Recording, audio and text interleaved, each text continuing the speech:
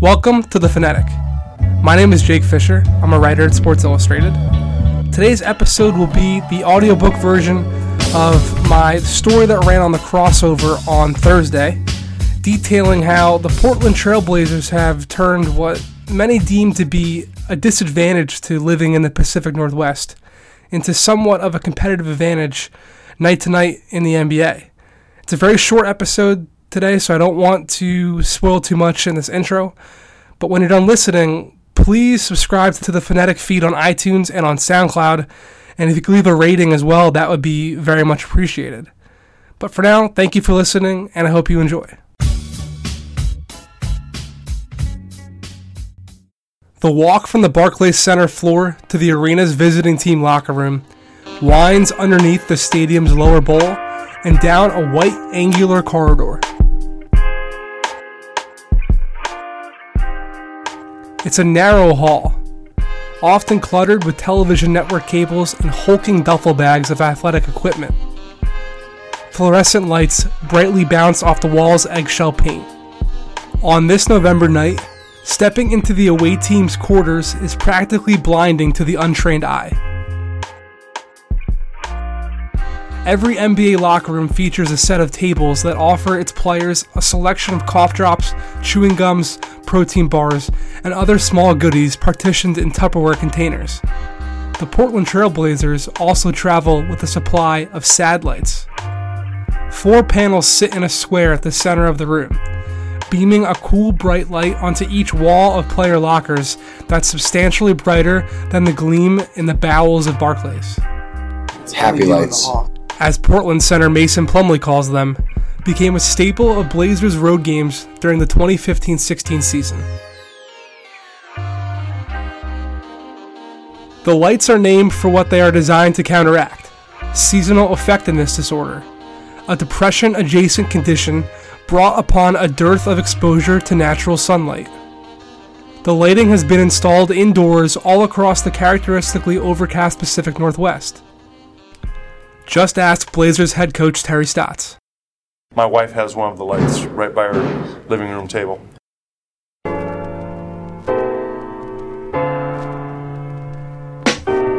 The human body's production of melatonin, the hormone that induces sleepiness, is directly impacted by a person's lack of exposure to natural and artificial light, said Patricia Rizzo, the senior lighting applications developer at Philips Lighting.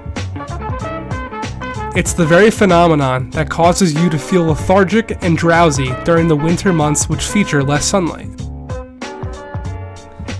In turn, insufficient exposure to light can prevent the body from establishing a healthy circadian energy cycle. That's a fancy term for daily. And that's an especially challenging dilemma for NBA players tasked with performing at their highest levels after the sun sets. Portland may have uncovered a cheat code for eliminating that challenge altogether. By implementing their artificial lights on game nights, the Blazers are essentially resetting their players' body clocks. As Rizzo said in an email, by playing close to the circadian peak, performance professional athletes demonstrate a significant athletic advantage over those who are playing at other times.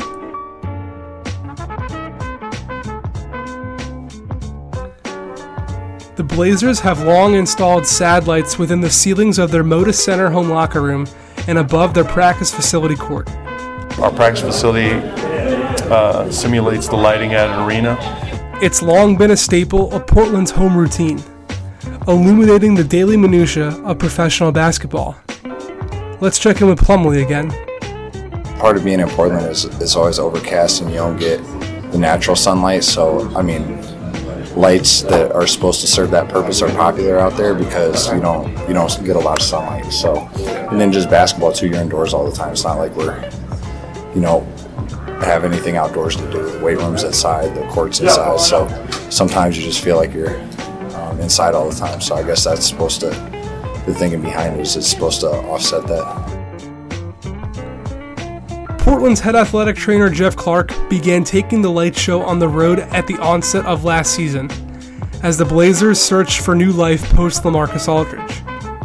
Clark took players by surprise before their October 30th contest at the Phoenix Suns, stationing one sad light next to Chris Kaman's locker. I mean, at first I used to, come in like, man, it's bright in here. That's Blazers All-Star point guard Damian Lillard. A year later, Portland players have lost count of how many lights have joined the team's traveling party. I think it wakes you up.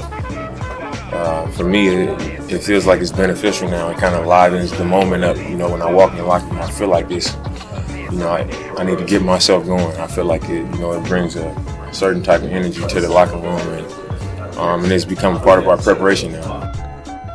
The tradition continues past pregame. Opposing arenas' electric bills may spike when the Blazers are in town, as Portland keeps the lights on until after players depart the locker room to retake the floor for the second half. Head coach Terry Stotts again. We try and have the lights in the locker room at least as bright as the arena, so that when you don't come into the locker room at halftime, that the lights bring you down. Some players, like sharpshooter Alan Crabb, are skeptical.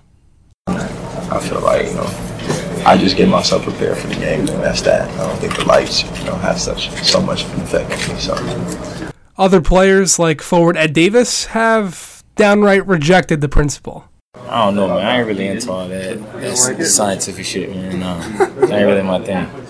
Plumlee even suggested the lights could cause a negative reaction. They don't give me headaches, but I've heard some people complain about them. One thing is for certain.